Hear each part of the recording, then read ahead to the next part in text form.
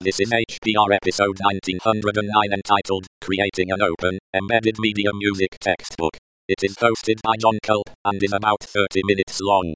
The summary is, this is a recording of my presentation at the recent National Joint CMS/ATME meeting in Indianapolis. This episode of HPR is brought to you by anhonesthost.com. Get 15% discount on all shared hosting with the offer code HPR15. That's HPR15. Better web hosting that's honest and fair at anhonesthost.com.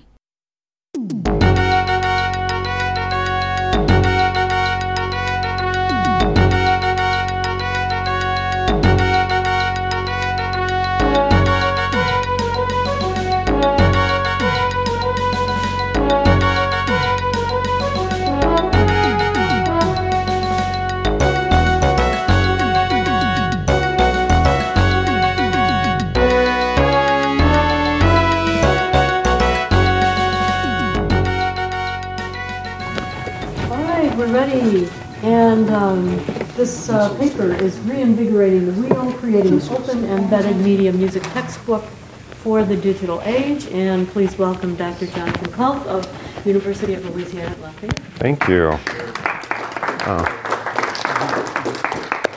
Very glad to be here. I'd never been to this conference before. I'm finding it a very friendly place and actually a lot more useful than some of the other conferences I've been to. So thank you for welcoming me here. I'm really glad that you guys did your presentation right before mine because you kind of took care of some of the issues that I was going to bring up, and I can kind of move along to some of the meat of the matter. I count myself as one of those professors who cares deeply about the price of textbooks and wants to try and do something about it. And the presentation today is essentially a summary of how I did it for one of my classes. Haven't done it for all of them yet, but for one class, I've done it. We've just heard a discussion. I mean, what I really liked about y'all's presentation is that you have like actual facts and figures and data. I didn't bother finding that stuff. I just go from anecdotal evidence that this stuff costs a lot. Students don't like it. They don't buy the books. And so this is easy to do that. No, I intuitively know these things. And so in my counterpoint class, this is a class where I was using a textbook that, if you bought it new, cost $125 for an edition that last was updated in 1999 and required a companion workbook that was about another $65. And there were a few stages. Well, let me go to my first slide there. That's my slide there. That's the money problem. That represents the money problem. And so, textbooks, they just cost way, way too much. And it's getting better in some way. I mean, some of these electronic alternatives help. They make it less expensive to get the materials you need for the semester. However, I've got a big problem with the business model of many of the publishers where you pay a certain amount and then once the semester is over, it goes away. And so the students who might be interested in keeping it for a while longer can't do it. And so that's because somebody has run off with their stuff. And so I thought I would try to fix this problem for at least one of my classes. I have a list of some of the textbooks. I did run down some of the textbooks that I know about who do this kind of thing and just give an idea of like how much they cost and how long you get to access to it. There weren't any options like this for Counterpoint. And so most of them allow you like one semester's worth, maybe for a whole year, some of them. But every one of them has access that is given for a while and then denied after the license is expired. And apart from that, I object also, not just because it's a business practice that I don't like, but also most of these things are not really ebooks. They call them ebooks because they don't really understand what an ebook is, I think. To me, an ebook is something that I download a file that I get to keep locally on my device, and I can put it on whatever device I want to, and I can keep it. And so here's an example. This is what the Koska-Payne theory book looks like on a phone. On the publishers, this is Course Smart, which is a popular e-delivery format. It's got some good features. It's got the table of contents where you can navigate very easily around the book and everything. But can any of you read that? My measuring stick is, can I read it on my phone comfortably without doing a lot of zooming in as well? Well, I'll zoom in, right? Hey, I can read it now. But what's the problem? You can't see the notation. Okay, it's running all the way off the side of the screen. Well, maybe I'll turn it sideways, or maybe I don't. That's for a later time. So that's an example of an ebook that I don't think is really an ebook, and most of the publishers do that. And so, to me, that's not really an option.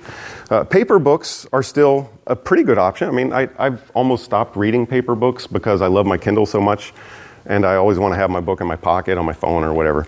But paper has some advantages. You get to keep it if you want to. You could sell it back if you want to. You could give it to a friend. I mean, there's so many great things about paper. That's the thing I don't like about paper.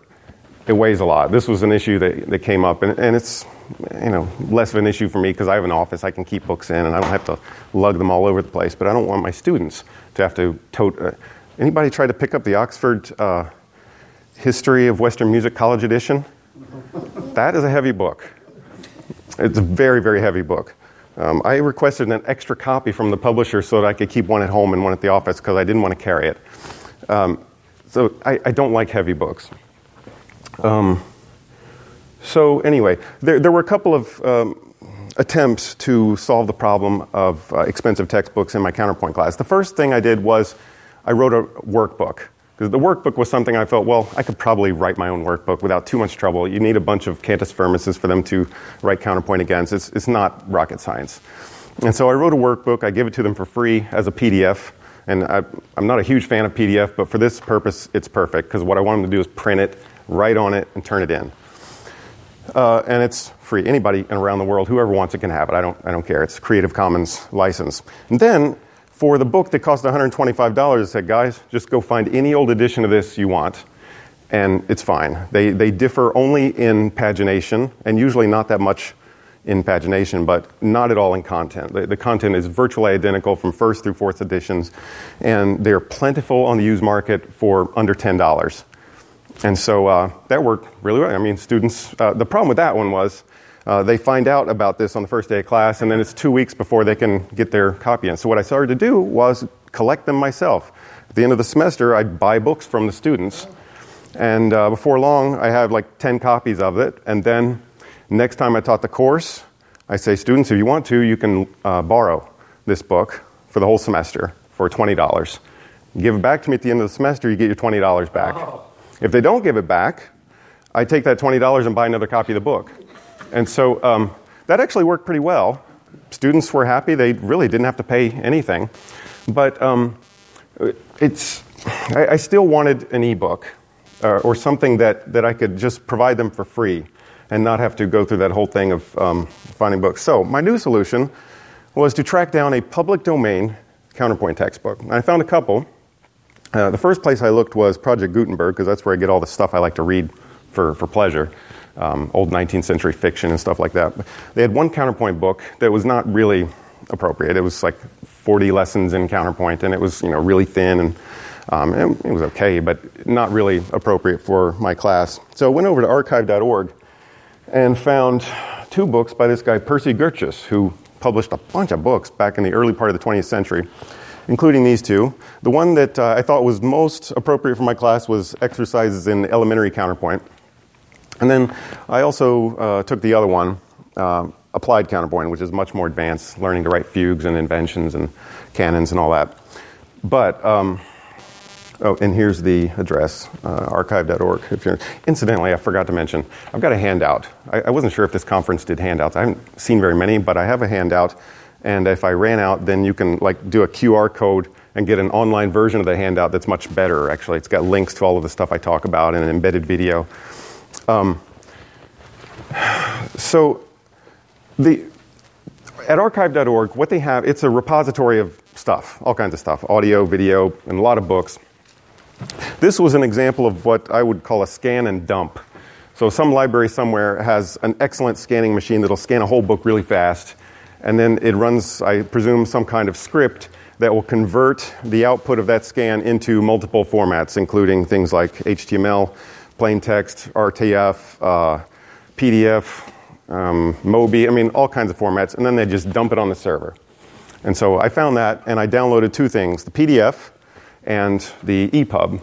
I wanted the EPUB because when you unpack an EPUB, there's HTML in there. I like HTML because of some things I'll talk about in just a moment. But so that's what the PDF looked like. It's beautifully scanned. I could have just given the PDF to my students and said, this is our book. And they probably would have been okay with that. It's free. They can read it. They can download it onto their tablets or computers or whatever. However, I'm not a big fan of PDF. And I wanted to make it something a little bit more flexible. And so I looked at the EPUB, and here's what I found. Oh, my goodness. This is the same page we were just looking at. Take a look. We see here 17a, the interval most to be shunned between two and so forth. What happened to the musical examples? Oh, dear. The examples just didn't come out. They end up as ASCII gibberish on the screen. And so I thought, well, if I'm going to make something usable out of this, I've got a lot of work ahead of me.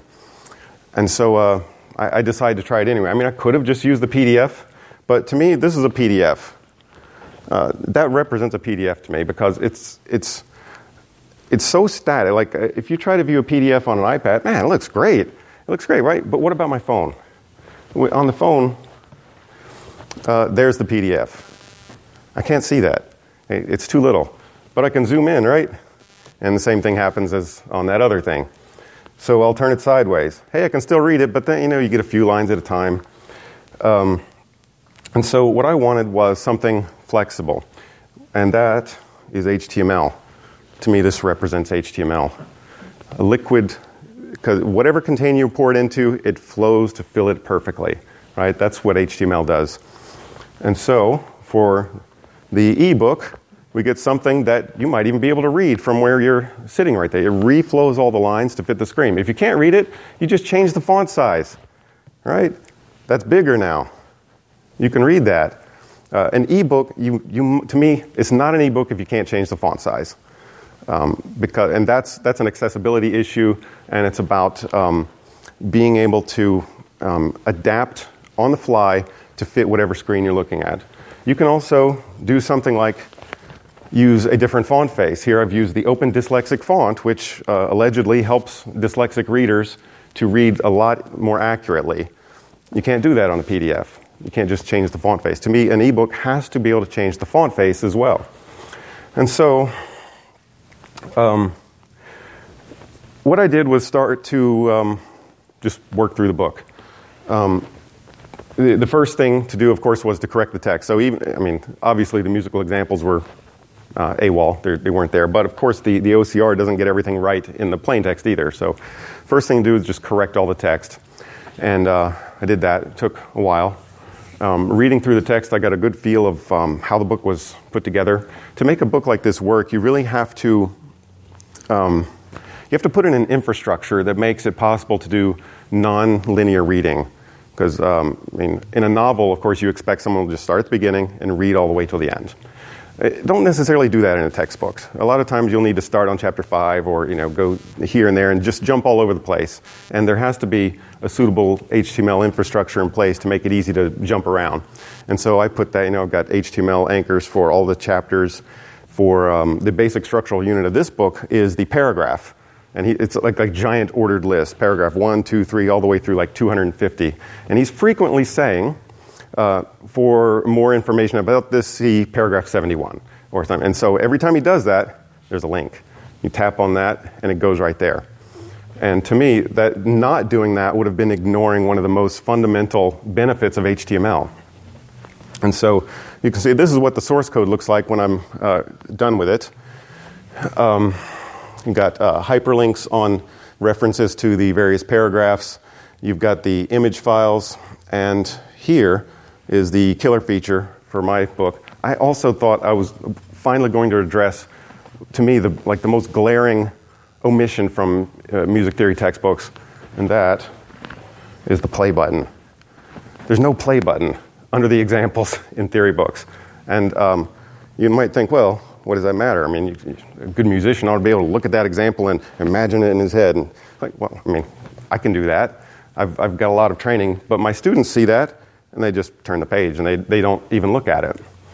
And so my task, as I saw it, was to create a version of the book where that appears under every single one. And so that took some doing. What I did was to, well, it's a long process.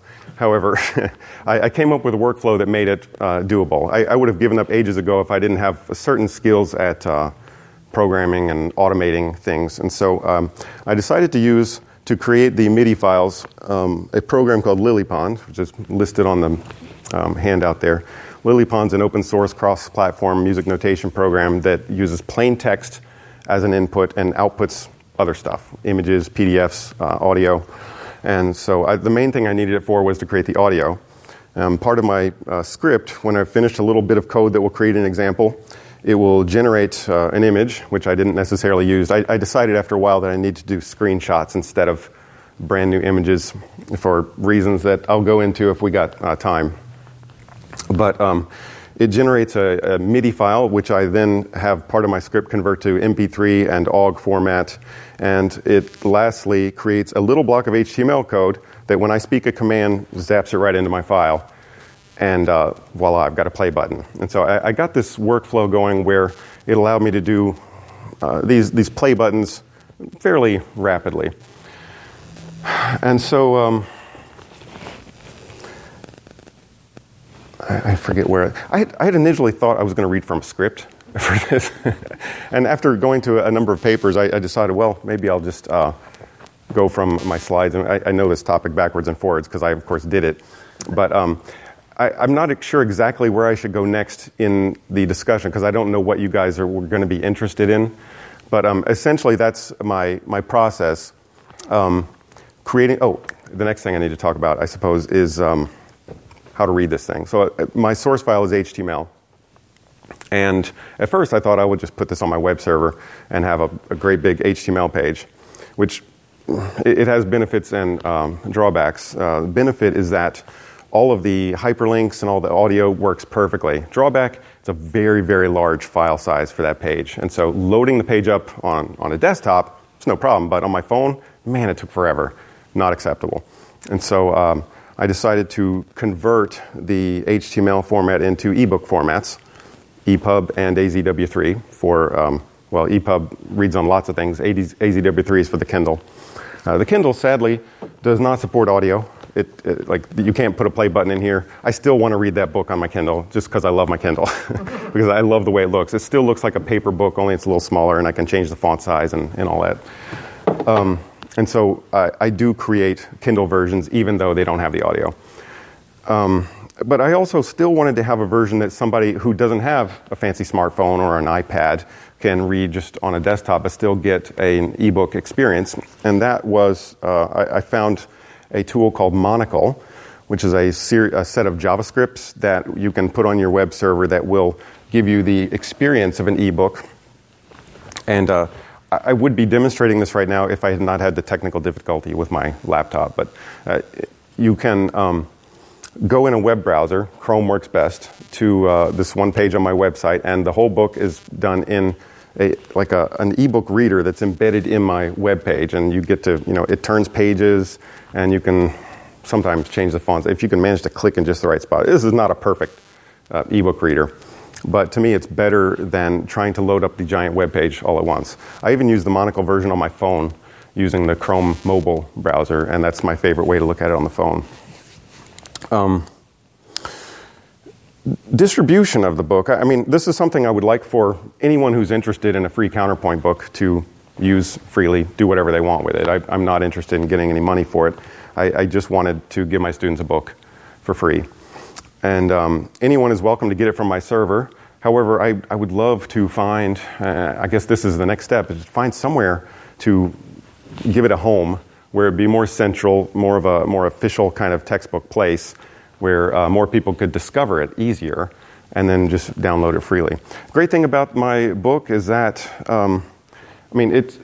it doesn't really need peer review in terms of content because it went through like 15 editions on published by G. Shermer. And so, I mean, it's a really good book. The language is a little bit quaint, but I kind of like it. I like hearing, he's sometimes even poetic. You know, those guys in the late 19th century wrote in a beautiful way sometimes.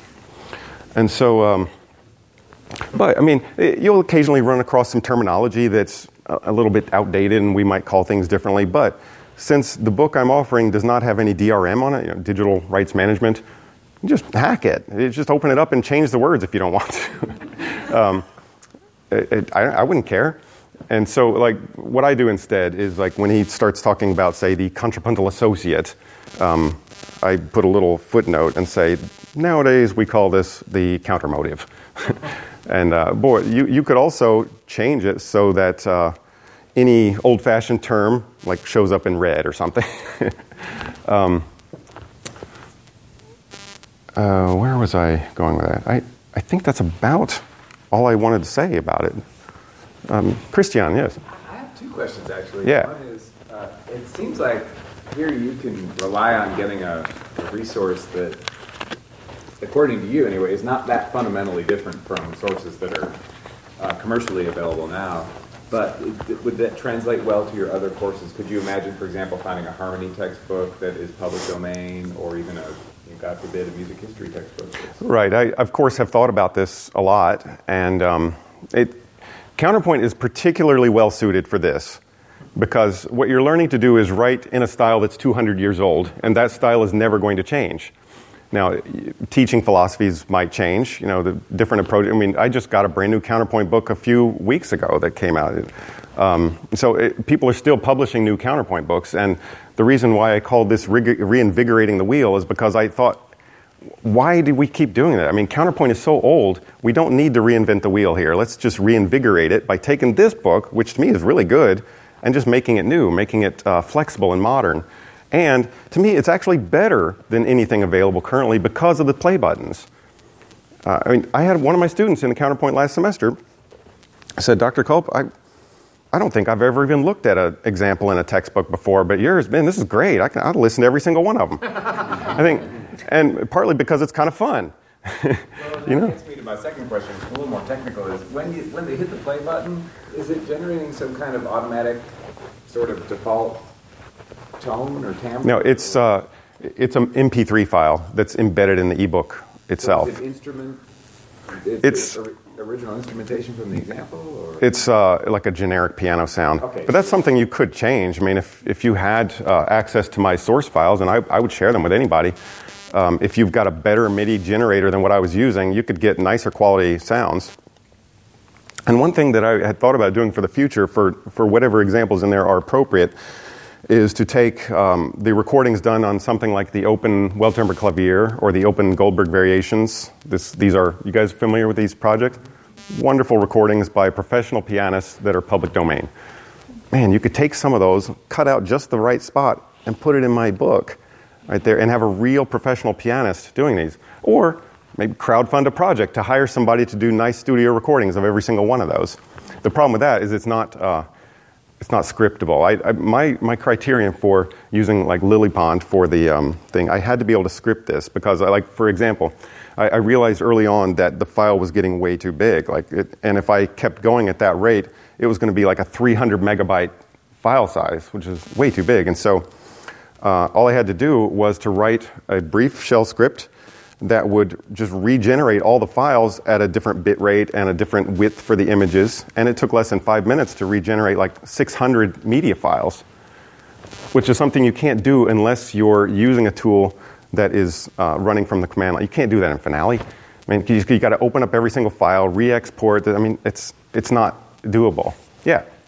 Have you or anyone else in this room tried iBooks for creating files like this? So iBooks, there's a separate app. It's, I think iBooks University or something, iBooks something, not just the iBooks e-reader, but that enables you, for those who don't have programming experience, to just create very easily. And it's not as customizable as something that you can change the script, but maybe for some people, have you used it? I've not used that. I have used some graphical program, like the program I use to generate the ebook formats is called Calibre.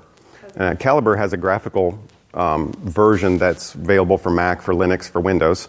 At first, I was using the graphical one, and that just was not doable because every time I wanted to update the files and put them on my website, I had to open up Calibre, bring in the file, right-click this, choose to format. I mean, it was terrible. And so I discovered, though, that Calibre has a set of command line tools, and so I wrote a script that would just take my original HTML and generate AZW3, EPUB, dyslexic AZW3, dyslexic EPUB, and then another separate part of the script push all those files to my server. But I realize I've got a different skill set than most people. I think iBooks would be very accessible for a lot of people, and Sure. it's meant to be interactive. Or I mean, by interactive, you can put videos and audio and pictures and of course text. And I believe it's meant to save in an ebook format or various ebook formats. So I bet it would do EPUB. It's Mac only though. It doesn't. Oh, you can't even read it outside of Mac. Unless you can convert. It would probably generate an EPUB file, though, and EPUB can be read on lots of stuff. I tried doing a music history book with it. The challenge with it was cross-platform use for students. Okay. I think you can open it on a browser too, right? But I mean, it's the time that I was doing it and what is it going on now. I mean, so I gave up on the project. Also, the size of the file was absolutely huge. So it was problematic. File size can be a problem. I mean, I finished this book. I've got the real books right here, by the way. These two right here. This one, I think, is 56 megs, and this one is about 28 megs in its ebook format. And to me, that's reasonable. Yeah. I'm going to play devil's advocate here. Okay. Because personally, I appreciate your care for the students and not spending too much money and all that. The devil's advocate part is, are you training them to expect to get the efforts of your labor free? And is that going to Of my labor, yes. But isn't that worth them? You getting isn't that worth something? It's possibly. I mean, I could probably sell it. I come from an open source background, and so I believe very firmly in open learning materials. I realize I'm weird that way. And look, I think they appreciate it. I'm sure. But I'm just reflecting on the whole issue of copyright and, is music worth paying for, and is instruction well, sure it worth is. paying for? And, if somebody wants to pay me as a consultant to help them do that, I'm more than willing to charge them. But I mean, for my own students, for this project, I want to release it in a free license. I mean, I don't want to. I mean, to me, re-releasing it with some kind of copyright would defeat the whole purpose of my project, because I want it to be free. Yeah, Chuck. Are you doing it in Commons? There's some kind of agreement with, so let's say I go and get this, and then I go and tweak a few things, and then I publish it. You could do that if you wanted to. And get money for it. Or are you doing... It's up to you, but just realize that people could still come to my website and get it for free. Yeah. But you're not doing it as part of a Creative Commons agreement? No. I mean, it's a public domain book, and the source code from all my LilyPond files, I made GPL v3, which is an open source license. That just means that if you make any modifications to that code, you have to share it. But so there is an agreement. 'Cause I'm thinking one of the library databases that a university is using, they've hired somebody to do it. It was, it was open source.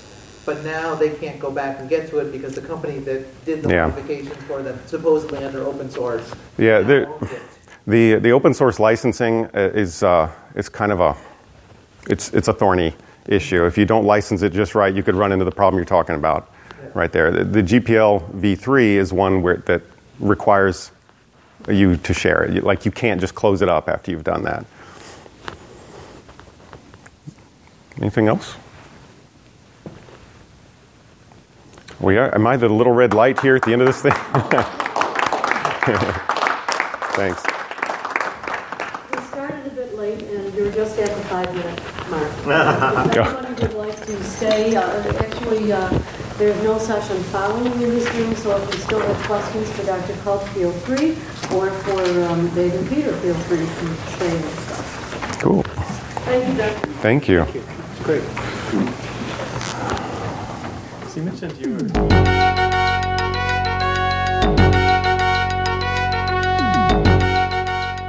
You've been listening to Hacker Public Radio at hackerpublicradio.org. We are a community podcast network that releases shows every weekday, Monday through Friday. Today's show, like all our shows, was contributed by an HPR listener like yourself. If you ever thought of recording a podcast, then click on our contribute link to find out how easy it really is. Hacker Public Radio was founded by the Digital Dog Pound and the Infonomicon Computer Club and is part of the binary revolution at binrev.com. If you have comments on today's show, please email the host directly, leave a comment on the website, or record a follow-up episode yourself. Unless otherwise stated, today's show is released under a Creative Commons Attribution Share Alike 3.0 license.